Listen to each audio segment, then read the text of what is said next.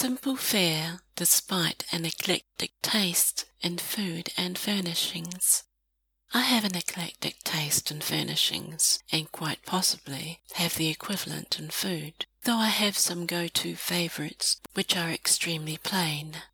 I can eat fish every day for a while before I get tired of it, but fish can be eaten in so many different ways, raw or cooked, and with or without sauce or garnish.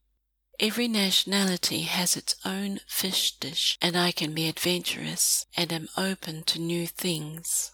There are some days, though, when I just want a thick piece of steak, and despite having a freezer and fridge with other goodies, I'll go to the butcher when I have a steak craving.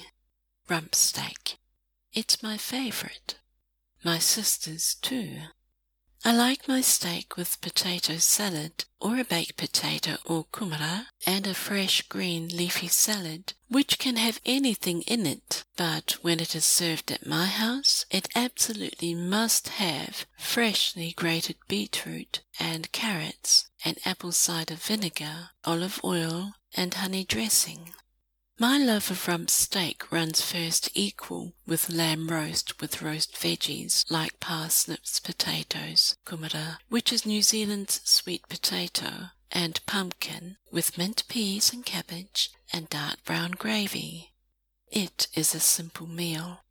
Most New Zealanders grew up with a Sunday roast. It used to be called the Sunday roast. We had steak for lunch today, and my sister's tasty homemade apple cider, which I love and have a 15-litre tub of that gets topped up.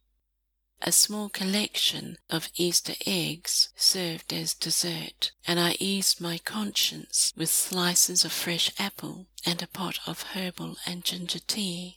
I was going to bake apple pie, but with Easter almost upon us, I indulge.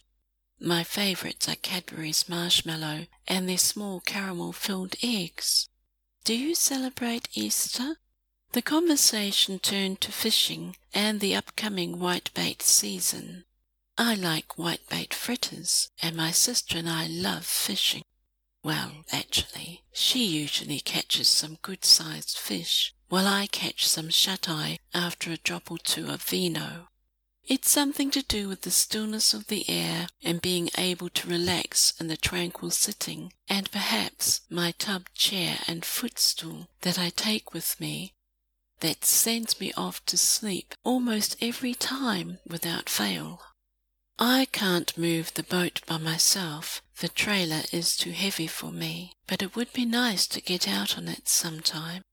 Depending on where we are, I've caught a few trees and branches, and oddly, they were not all on land.